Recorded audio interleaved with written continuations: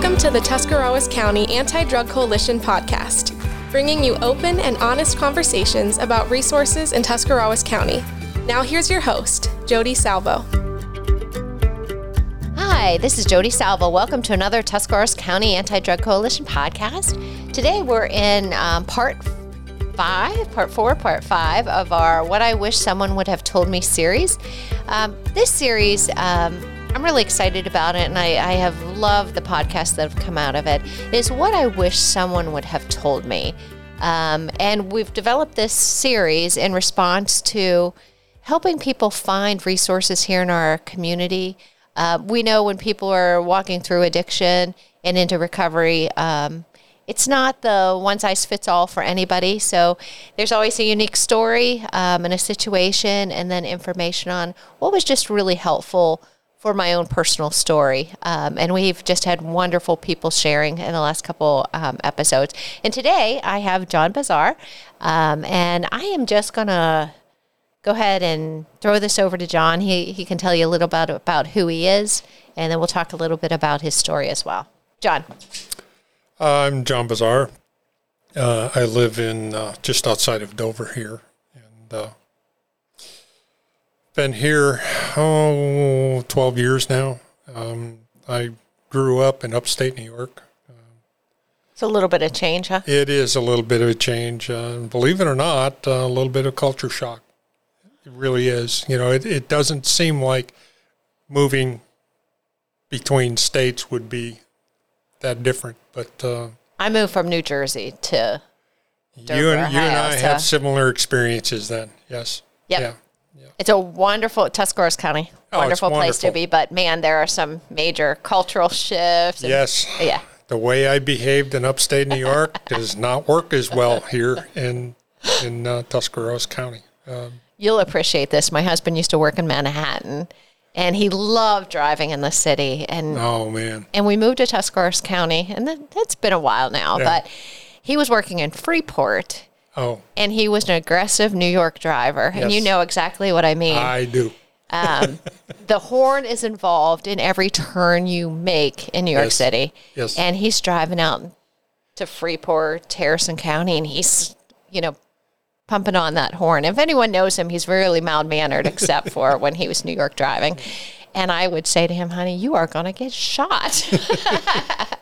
If there's 15 feet between the front bumper of your car and the back bumper of the car in front of you, that's enough room to stick a car in. And they're coming. First month I was in Tuscarawas County, I remember talking to my girlfriends from other cities, because I lived in cities. And I'm like, I have not been honked at or swore at like in 30 days. Yes. Anyways, I'm sorry. No, that's a good. But that paints a picture of who we are, where we came from. My parents, my father was self-employed. He was a machinist. My mother was a homemaker. We had a large family. There was no alcohol in our house. Okay. So how many siblings?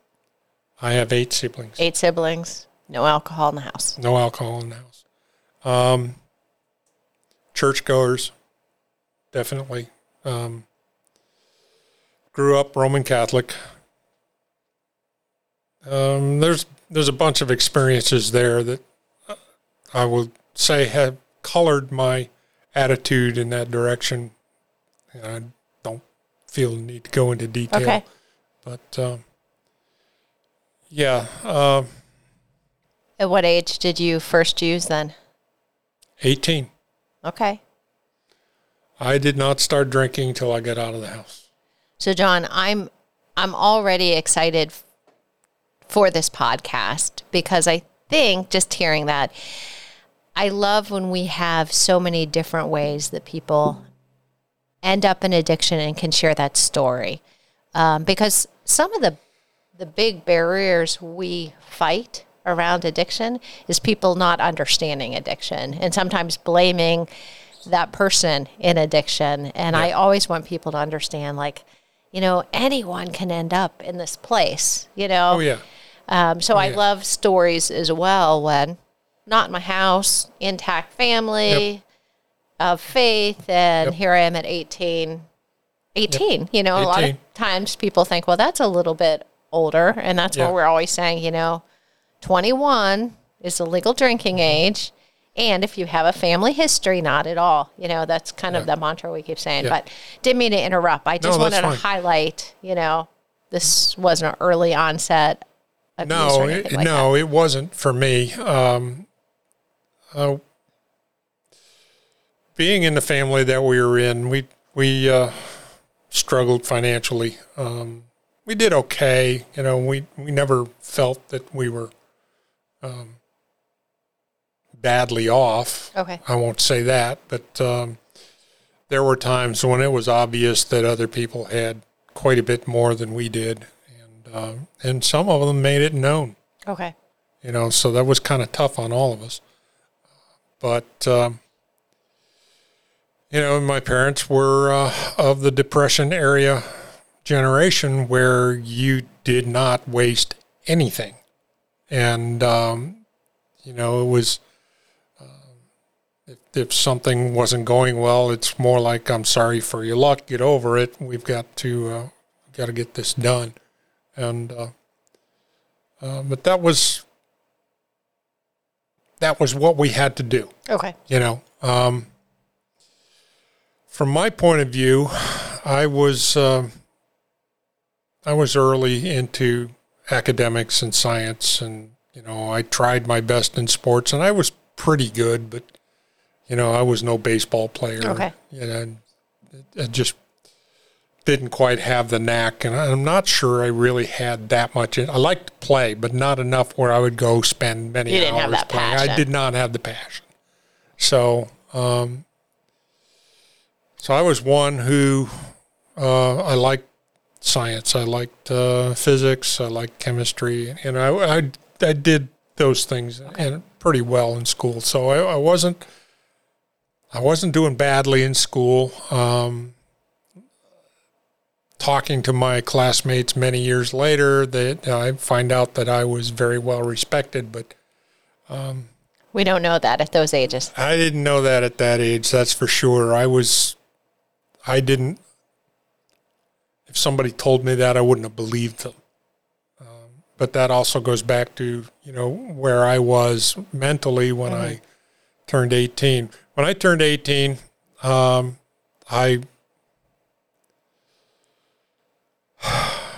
had a full ride scholarship. And I turned 18. I got off to school. It was a private school.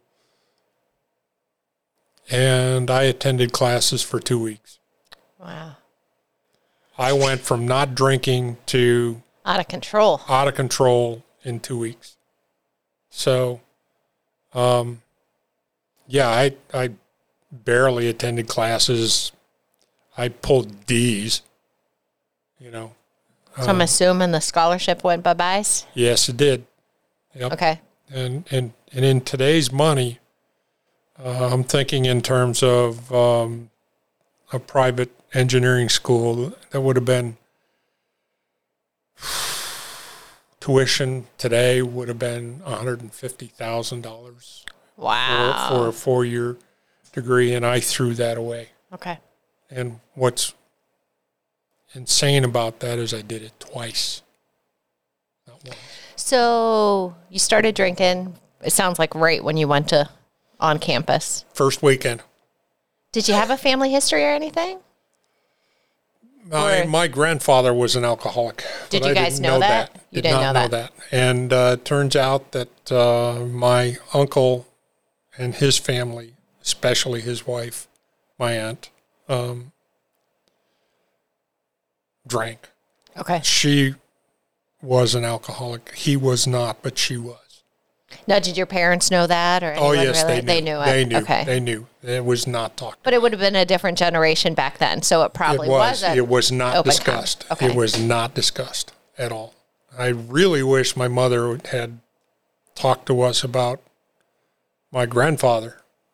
But I look back on it and I say to myself, if I had gone through what my parents went through, I'm not sure I would have been any different. Okay. Because they went through the Depression, of course. And then came World War II. My father came home a disabled veteran. And back then, disabled veterans had a hard time getting jobs. And Social Security really wasn't anything you could depend on. Sure. All of that, which was one of the reasons that kind of pushed my father into going into business for himself. He did well. Okay. So, but... You got 8 kids, so that's a lot to support. Yeah. Yes, and that's it. He went through all of the trauma of the recovery from his wounds, and those wounds were permanent. And the struggles and the poverty and all of that. Yeah. And they didn't discuss that with us at all. They were trying to protect us. I get that. Sure. But as far as my grandfather's alcoholism, that would have been an important thing for me to understand. Do you think that if you would have known that would have been a game changer on you experimenting in college? Might have steered me in a different direction. Okay. My attitude toward health and safety was, I want to be healthy, I want to be safe, and people have commented on that. But when it came to alcohol, there was none of that. That was completely. I really appreciate you sharing that. The podcast that we did last week with, is it Jess? Jess Beamer. There's some young ladies that listen to that podcast that are in addiction at this point or, working towards recovery. And they all had shared, I heard through a conversation, that one of the common themes they had is they wished their parents would have had some more conversation around this issue. Yeah. So that's one of the reasons we really have these podcasts to share information that we want to know. And one is parents talk about these issues.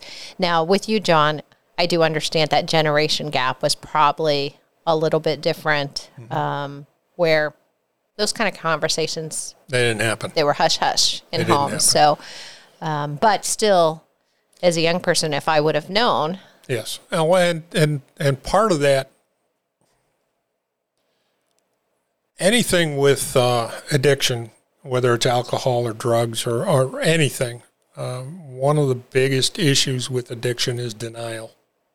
And not just denial of the person using, but denial of the people in the family around them. Great point. We don't, if we don't talk about it, it won't happen. If we don't, if we don't talk about it, it's not real. Yeah.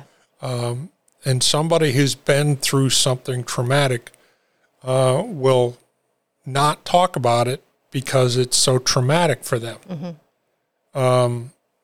So sometimes addiction skips generations, and that's one of the ways it does that. The people in the second generation, they're like, we're not doing this, we're not talking about it, we're not doing it, no, ever. And that's true even today. Yeah. You tend to see it happens one or the other. That next generation just jumps in, or they're like, I am so out of this. Yes, yeah. yes, exactly. And that's what happened with us. So when you first drank, did you know pretty early on you had a problem? No, I was hanging out with the cool kids. Okay. And what were you experiencing when you were drinking at that point? Were you blacking out? Were you just... No, I wasn't blacking out right away, but I was drunk. Okay. I was staggering home, and this was most of the time.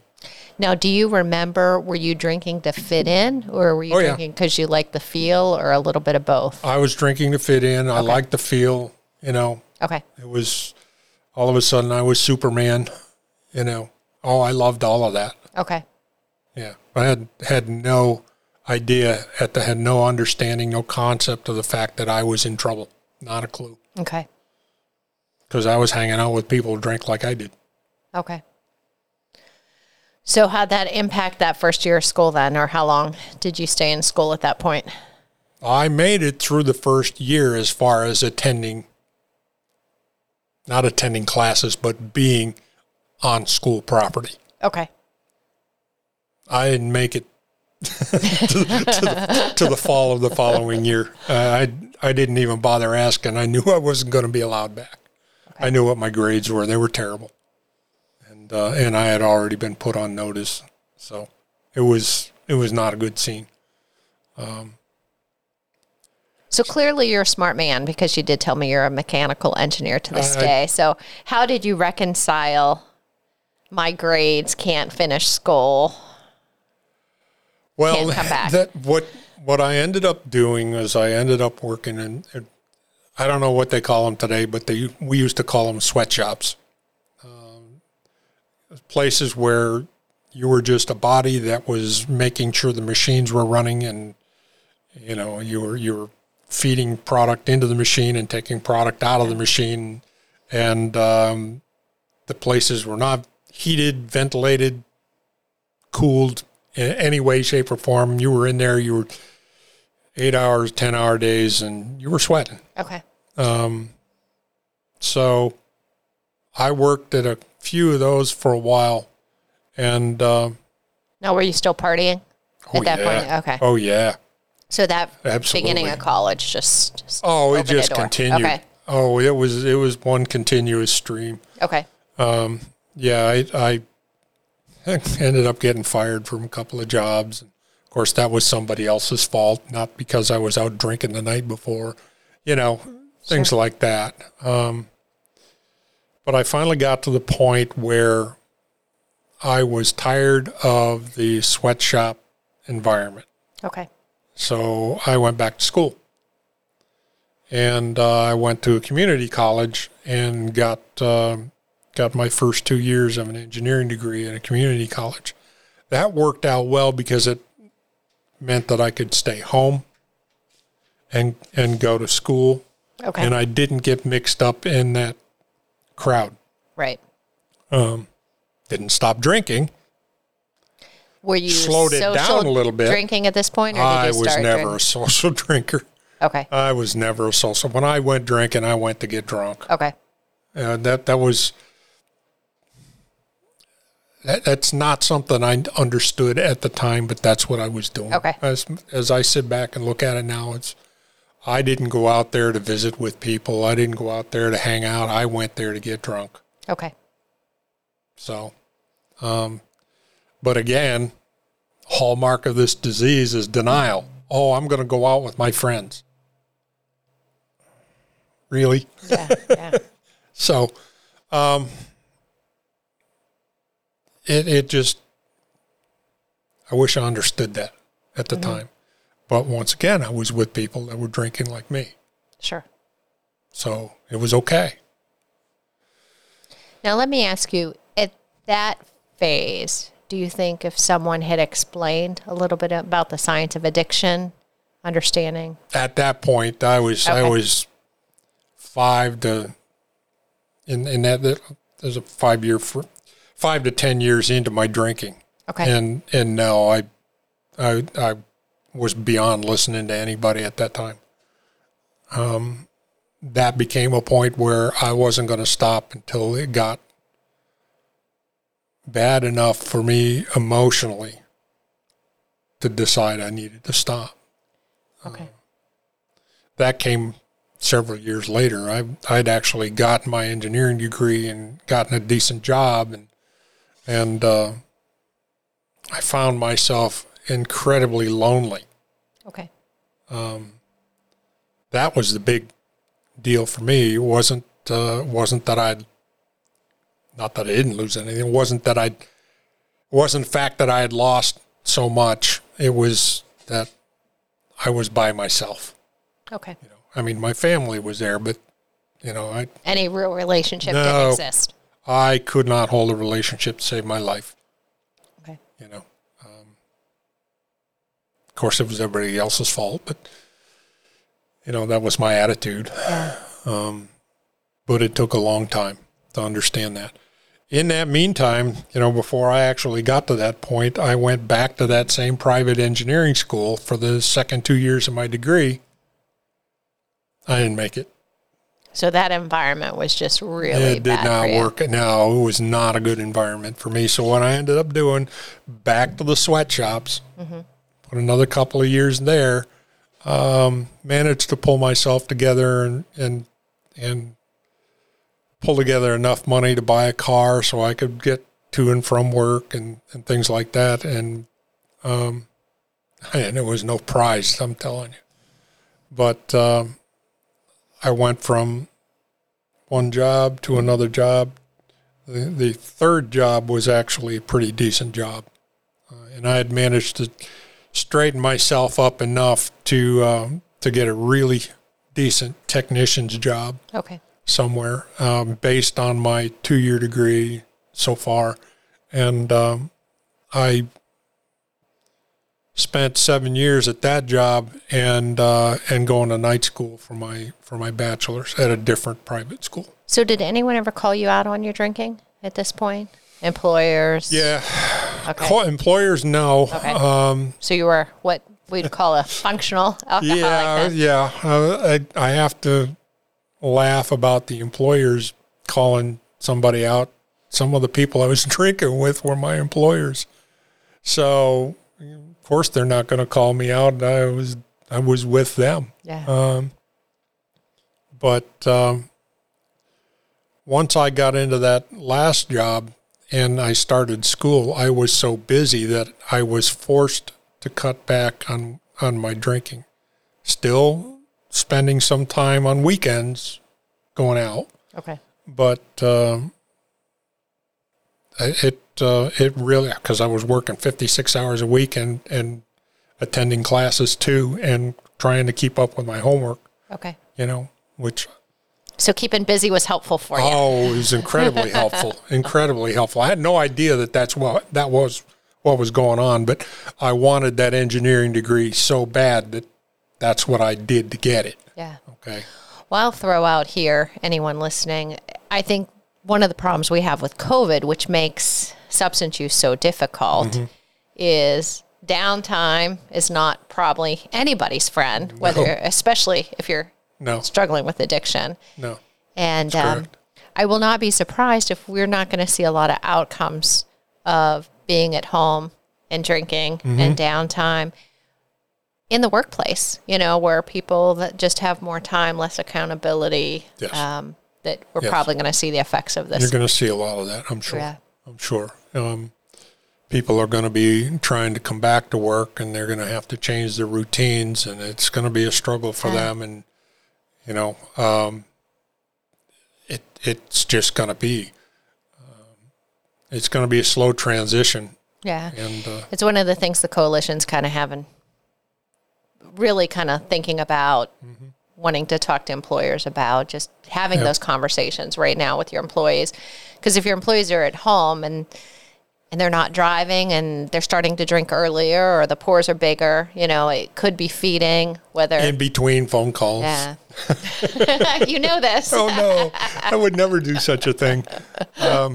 Yeah, that's the way an addicted mind works. Yeah. We can, if we can hide it and get away with it, we often do. Sure. So, sorry to interrupt you. No, you that's were good. at that kind of place in life where at least the work and the school was kind of keeping you a little more accountable, that Yeah. you didn't have time to drink as much. I wasn't allowed to drink on site, so and then there was only I was getting 6 hours sleep at night, so there just wasn't time to go do anything else, and I was attempting to be responsible, although obviously I was not any great saint, but I was attempting to do that. And then once I got my degree, I got my new job, got promoted to an engineering position. I suddenly found myself with a whole lot of time on my hands and didn't know what to do with myself. Okay. Continued my drinking. I wasn't at the intensity that it was before I started night school, but it was there. And it was after a couple of years of that I found myself saying, what's wrong with me? it took a while, and this was not something that I suddenly realized. Okay. It just anybody who's ever seen the movie 2001: A Space Odyssey remembers the scene where the dawn is raising, the sun's rising over the horizon, and the dramatic music. It was more like that in incredibly slow motion. It just didn't, it was very, very slow in coming. John, I appreciate you sharing that as well, because sometimes when there's family members or loved ones watching someone in this path of addiction, they might think, like, how do you not get this? This is destroying your life, or this is, really impacting your ability to move forward. And I think what I'm hearing you say is you don't even recognize it. No. You know what I mean? You don't see it. You don't see it. And I had two brothers who were at various stages of the same issue. Okay. And I'm sure my sisters could have pointed it out, but we weren't basically hanging around with them. So, it would have been, I don't know if I would have listened, but it would have been helpful, I think, if somebody could have explained to me and in a way that actually would sink in what that was doing to our parents. Okay. Because we were all adults and, off doing our thing, but they could see it. A couple of us had gotten arrested for a couple of things, and, they could see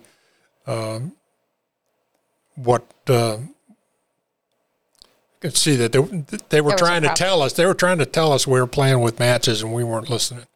So out of the 8 siblings, 3 of you ended up struggling with addiction? Oh, yeah. Okay. Yeah.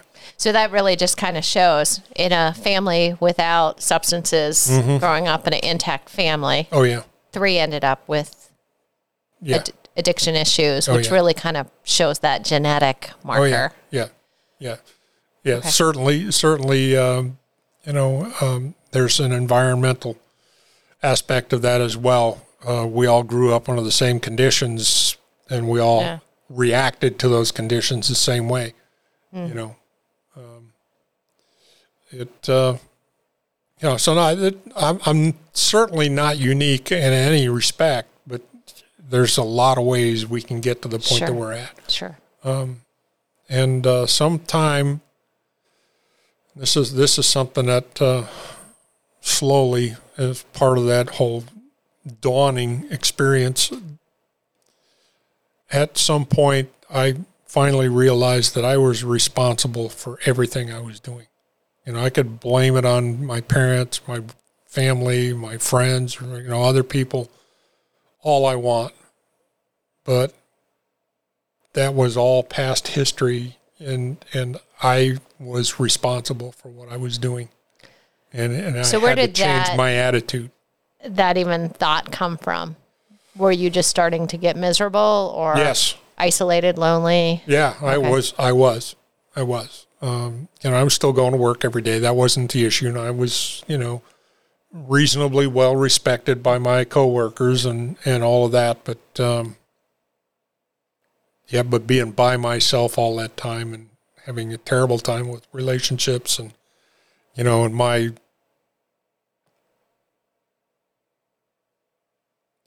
escape was to go drinking. So how old were you at this point where you're kind of realizing, hey, this isn't working well for me? 35. Okay. Yeah, I had pretty good career by then in alcoholism, among other things. Yeah. That it had taken a hold. Yeah. And so now you're having these thoughts of, okay, I'm not happy. What do I do? Yeah, I'm miserable. What do I do? Yeah, what do I do? And I stumbled around for a while, and then finally somebody introduced me to a 12-step program, and that made sense. Okay. That stuck. I didn't get it right away. Again, that's another thing where I've often heard the phrase, I wasn't struck sober. It wasn't a bolt of lightning issue where, it was just one of those things where after hanging around sober people long enough, kind of rubbed off. it rubbed off. Yeah, exactly. I can't take any credit for any of it other than the fact that I kept showing up. That's awesome. That's all. And I didn't do that on a regular basis either. It just, after a while, it just started to sink in. So who was that person that introduced you? Was it someone in recovery or someone Yes. that's, okay. Someone close to me, and I will not go there. Okay. That's all right. The only reason I was reaching out is because, sometimes it takes that loving person to say, hey, John, And it was done in such a way for me that it was almost like I was tricked into it. I wasn't, but I was invited to a meeting for somebody's celebration of sobriety for a certain period. And I said, okay, I'll go. And then I got to that meeting. I sat in that meeting and said, oh, these people are like me. They're like me. And it was strange because the next meeting I went to, I was a nervous wreck. But that was the first meeting I went to for myself, not for anybody else, for me. And I will say that I am one of the fortunate ones that once I came to a meeting for myself, I have not had the need to pick up another drink. That's awesome. And intervening years before that, I had attempted to stop drinking a couple of times and succeeded for extended periods of time and slowing down when I was going to school and all of that. Okay. But I was using that as an excuse to say I didn't have a problem. See, I can stop. Mm-hmm. I can stop anytime I want. Except that I didn't stay stopped. Right. For a week or two. Yeah, for a week or two. Actually, for a year one time. Wow. But there were legal consequences which brought me to that point. You don't get in the car after a good night of drinking scotch and go into a blackout and drive past the police station and run a red light with a police cruiser sitting there at the traffic light. Wow. You just don't get away with that. Yeah. Yeah, so I had some consequences from that. But I did thank the police officers because once I realized what had happened, if they had not pulled me over, somebody would likely be dead. You or somebody else. Me or somebody else. It would have been horrible. And I do know people this happened to wake up from the blackout finding out that I had killed somebody. Yeah, wow. I knew at least one person where exactly that happened. No recollection of it. None. To this day, couldn't tell you what happened. Wow. Well, blessing that they caught you. Exactly. Absolutely. Exactly. Absolutely. I'm incredibly grateful to those guys for doing what they did. Oh, they were good to me. I mean, I don't think I was belligerent, but they treated me okay, for given the circumstances. But so consequences can be helpful. Yep. They can at least get my attention. Get your attention. Okay. Yep. But they're not always that life-changing situation. I had another 10 years of drinking ahead of me. Very good. So, I stopped for a while, but without a program, I went back to it. So what difference did that program make in your life? It gave me a sense of fellowship. I was not by myself. I was able to follow what someone else had done to stay sober. Okay. I don't have to drink again. All I have to do is what these people were doing. And That's important to share because I imagine when you're struggling and things are getting dark and hard, you probably don't feel like anyone else can get this or understand it, or you see other people drinking and they're not in the situation you are. Yeah, it was one of those things where I did not understand that other people could drink, put a beer down, half full, and walk away. And that was not ever going to be your case. I don't ever recall doing that. Well, actually, I did it one time, and that was the day I quit drinking. I literally put the beer down, half full, and said, "What the hell am I doing?" and walked out of the bar. That's when I stopped. And that was right after you had started the program? That was before, but I had met somebody who was in the program, and that seed got planted. Okay. And then, but I was miserable. I was doing what we call white knuckling. I was doing it by myself. I can do this for a year. But it was my introduction to the 12-step program that gave me a sense of belonging and sense of direction. Nice. So,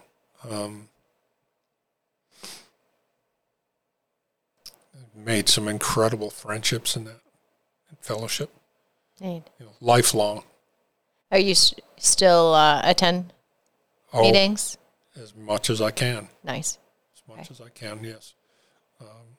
Some of the people that were in the room when I first walked in, I am still in touch with. I mean, they're 500 miles away, but I'm in touch with them. You ever need someone, they're there. I'll call them up, talk to them. Yeah. When we go back to visit, because, we still have family up there, we go look them up. Yeah. Oh, absolutely. Absolutely. Something neat about shared experiences and just... Oh, yeah. I always marvel at how supportive the recovery community is of each other. Like, I don't know if you see that anywhere else, but, I mean, y'all really just have each other's back. And I think in life, whether it's addiction or any other issue, I mean, we just need accountability. We need fellowship. We need encouragement. Those are just, I think, what we need is human beings, and I think that creates a environment of... And that fellowship extends beyond just staying sober. Person that I know this morning, we were doing a Zoom meeting, and he got on the call, and his apartment had been broken into, and all of his stuff had been stolen the night before, and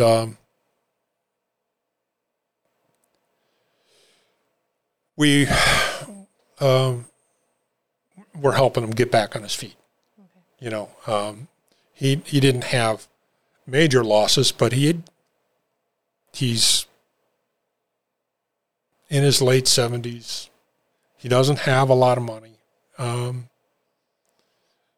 He's been in the program for many years, and a lot of people know him and rely on him. So we're all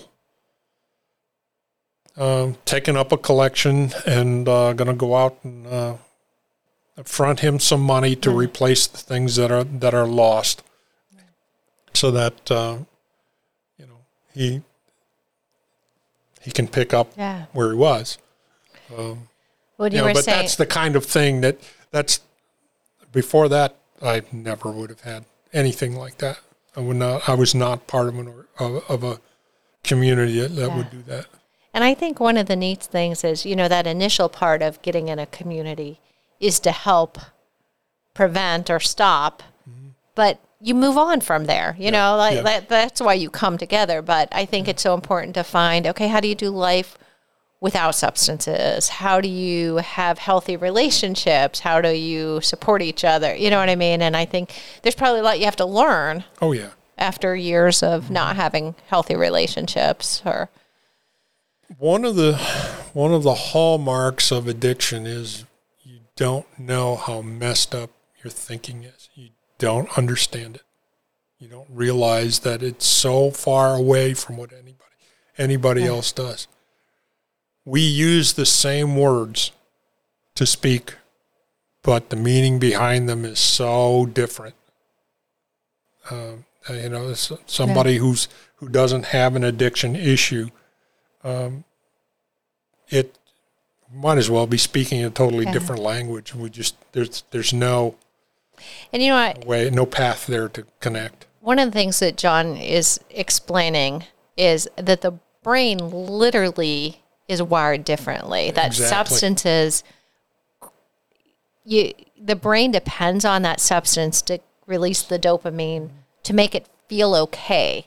So what might feed a healthy brain, things that might give it pleasure could be, hugging on a puppy or whatever it might be. Yeah. Where when that brain is so conditioned to need that alcohol or that substance, nothing else is lighting it up except that substance of addiction. And that's truly like a brain development thing that happens. It very much is. Very much is. Once, and this goes to once somebody stops drinking or stops using drugs, within a few days or a couple of weeks, the physical effects you start to recover from the physical effects. But what is so difficult for us to understand is that, as you're saying, the brain is wired to go in one direction and you're trying to go in another. And it's going to take a long time to make the adjustments. Sure. It really is going to take a long time, which is why it's such a struggle for people new in recovery to make that change, because they don't know any other way. Yeah, your thinking's... It's so messed up. You're so lost. You're so lost, and you don't know it. That's it gets back again, for me, it gets back to denial. Nothing wrong with me. What do you mean? What are you talking about? That's you don't understand it. You just don't understand it. Yeah.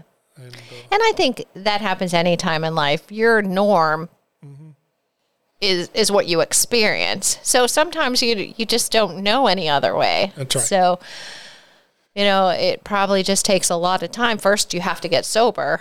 And then you have to realize, this isn't working for me. Right. What do I need to change, or what do I need to add in? Because your life probably really revolved around that substance. So now, okay, what do I need to fill my life with? Yeah. So I'm not allowing opportunities. Right. Sometimes recovery is replacement.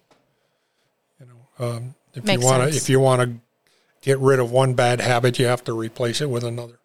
Early on in sobriety, for me, it was, believe it or not, switching addictions. Okay. I had a Coca-Cola in my hand all the time. So I was using sugar to help. I didn't know that. Sure.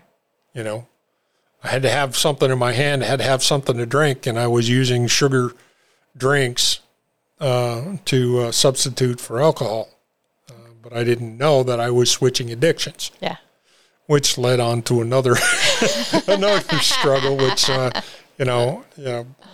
but it's, at least that one is not, it's not as deadly, and it's not, doesn't have all the other consequences. Sure. Yet there are health issues associated with it, but it, at least that one I had a fighting chance. Yeah. So, but, So, started your program, have been in for how many years? 26. 26, still working, attending? Yep. I'm sure you're sponsoring others at this point, or? I'm attempting to. Wonderful. You can only sponsor somebody who wants it. So that's why I said it that way. Yeah, absolutely. So what are lessons you learned from these years of recovery? Anything that you wish someone would have told you? earlier on? I wish someone had told me how much damage addiction could do. When I was going to high school, when I was going to college, all the cool kids were drinking. And at that time, some of them were doing drugs too. Okay. Some of them didn't survive that. I had one classmate who graduated in June and committed suicide in July. So others I'm in contact with now, they're doing okay now. Okay. You know, I don't know if they're in any kind of 12-step program or not. I don't think so, because they are, partaking, as we say. Okay. But it doesn't seem to be controlling their lives. So they may be among those who truly are not alcoholic. They can take it or leave it. Yeah. So I'm just going to throw out, just because I keep hearing this, it is so important that we talk to our young people about addiction, the consequences of substance use, because even if you think your kid's going to roll their eyes and not listen to you, they really do value your voice. Research shows 50% of parents who speak to their young people, there's a 50% chance of the young people not using. So they really do care what we say. I think we've done a much better job in schools. Most all of our schools have prevention education programs, but it's important for adults. These conversations, they're not natural. I mean, you don't just... If you don't do a little bit of work, you're probably going to struggle with some of these conversations with your young people. So I'm going to just say, go to the Tuscarawas County Anti-Drug Coalition website. We have a lot of information on how parents can talk to their young people about addiction and alcohol use and prescription drug and marijuana and vaping and tobacco issues with talking points. Like, say this, think about this. Because you really do need to equip yourself to have those conversations. And I'm also going to say, for persons in the recovery community, we would love to have you at the table at the Anti-Drug Coalition, because we have normally we have a lot of events and opportunities to educate the community. And I think, having that voice, whether we're at a booth at the county fair or wherever we're at, to have those opportunities to say to people from the community, hey, have a conversation, or this is what I would have liked to have heard. So we're accepting all volunteers. Yes. And we just really want to encourage people to have conversations with our young people. It's not guaranteed it'll make a difference, but there's a good chance that they might hear something and just really understand it. Like John was saying, if he would have known his grandfather had an addiction, it might have made a difference. Might have made a difference, because then I could have seen the damage that it did and understood what kind of damage it would do. So would you almost recommend to people, if you have an addiction or it's running in your family, take that opportunity to talk to your young people? Oh, yes. We did that with our daughter. Okay. And she, so far, doesn't have any such issues. And we're grateful for that. Yeah. Who knows where it's going to go from here? Nothing is ever guaranteed. Yeah. Tomorrow is a different day. Yeah. Different set of circumstances. We're, just grateful for where we are today. Yeah. And addiction doesn't run in my family, but I know we've had a lot of conversations with my kids. Even though addiction doesn't run, the science is there to say don't drink before 21 if you don't have a family history, because you just increase your chance of addiction, So we have that conversation often. If we can delay the onset, then you can make an adult decision. Yeah.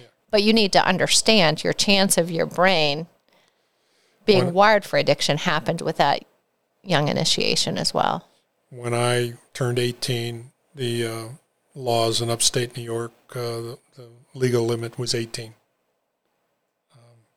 And they have since changed it to 21. Yeah.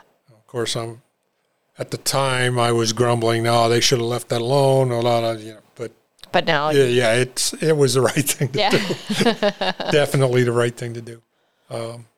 Yeah, because you don't realize how much you're still learning in those 3 years and how much your brain is still developing. It is developing. Yes, it is. It's incredible. Yeah, I wish I hadn't done the things that I did when I was 18. But I'm sure most of us can say we made some dumb decisions back then. Yes. But on the other hand, I do have to say that with all of the stuff that I've gone through and put myself through and everyone else around me, it's brought me to where I am today. And in my case, it's put me in a position where I can help somebody else. And that for the fellowship, I went there at first to get help for myself. Mm-hmm. After a while, I realized that I could help myself by helping someone else. So service has been key. It is so important. And it's so important to continue sobriety, because if I can stop thinking about my problems by helping somebody else, all of a sudden my problems aren't problems anymore. We say if we can get out of our own heads. Yeah. Of saying that I learned and can very much appreciate the inside of my head is a bad neighborhood. You really don't want to be there very long. Not by myself anyway. So, it just it emphasizes the importance of being with other people in recovery and talking about what's going on. And if you got some, I like to say, if the squirrels are running loose inside my head, I probably ought to tell somebody. Yeah. And, I do think for everybody, when we're not focused on ourselves, when we're investing in another, that's where joy comes in. Sure. That's where purpose and value and true relationship comes in. I know I always find more life satisfaction when I'm serving others, Especially family. Yeah. For me, anyway. Yeah, very neat. As much as I can. So I'll tell you what, this has been phenomenal. I've really enjoyed our conversation. Is there anything else you'd want to share? We don't have that much time.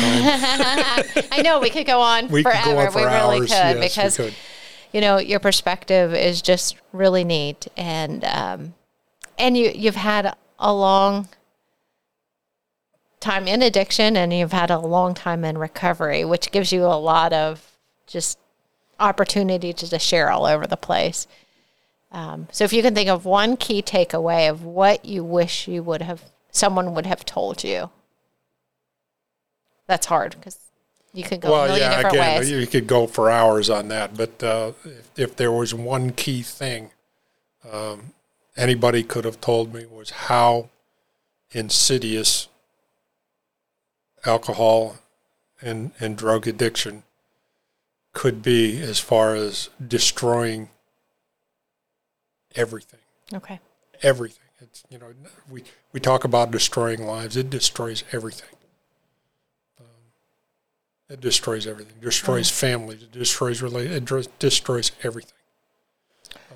I appreciate that. That's a great takeaway because we live in a society that's fast-paced. Things are coming at us. We probably aren't all that equipped to deal with things that are coming at us. Mm-hmm. And sometimes people use substances just as that way to self-medicate or cope or to get through those situations. And we need to be mindful that it's a really dangerous way to deal with situations. And, sometimes you might think, oh, what's the big deal? But it can be ever life-changing. So I think it's a great takeaway. It's not something to be taken lightly. No, it can be. For some people, it's not a big deal. But for those of us that have addictive tendencies, it's...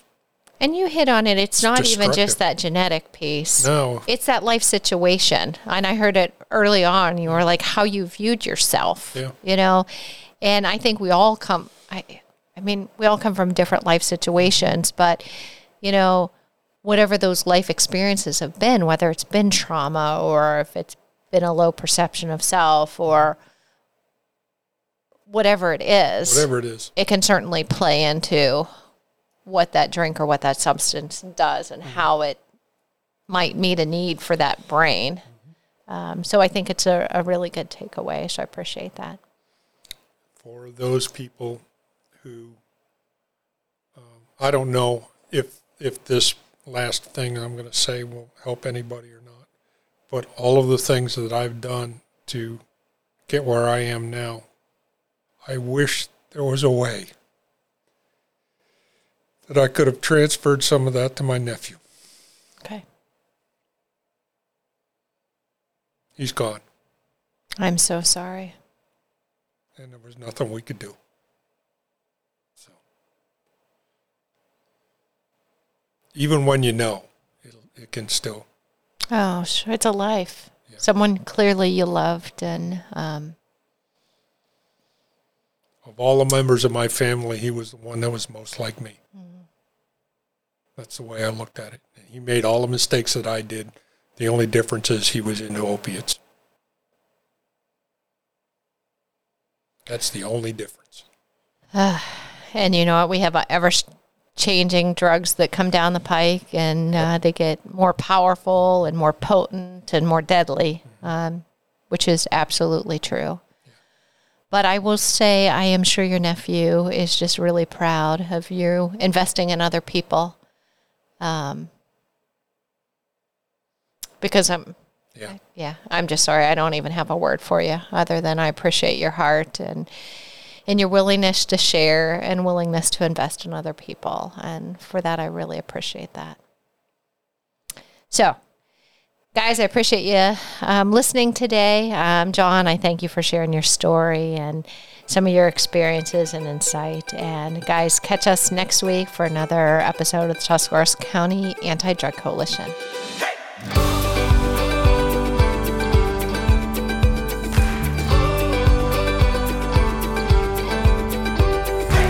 Thanks for listening to this episode of the Tuscarawas County Anti-Drug Coalition podcast. Please follow us on Facebook and visit our website at adctusk.org.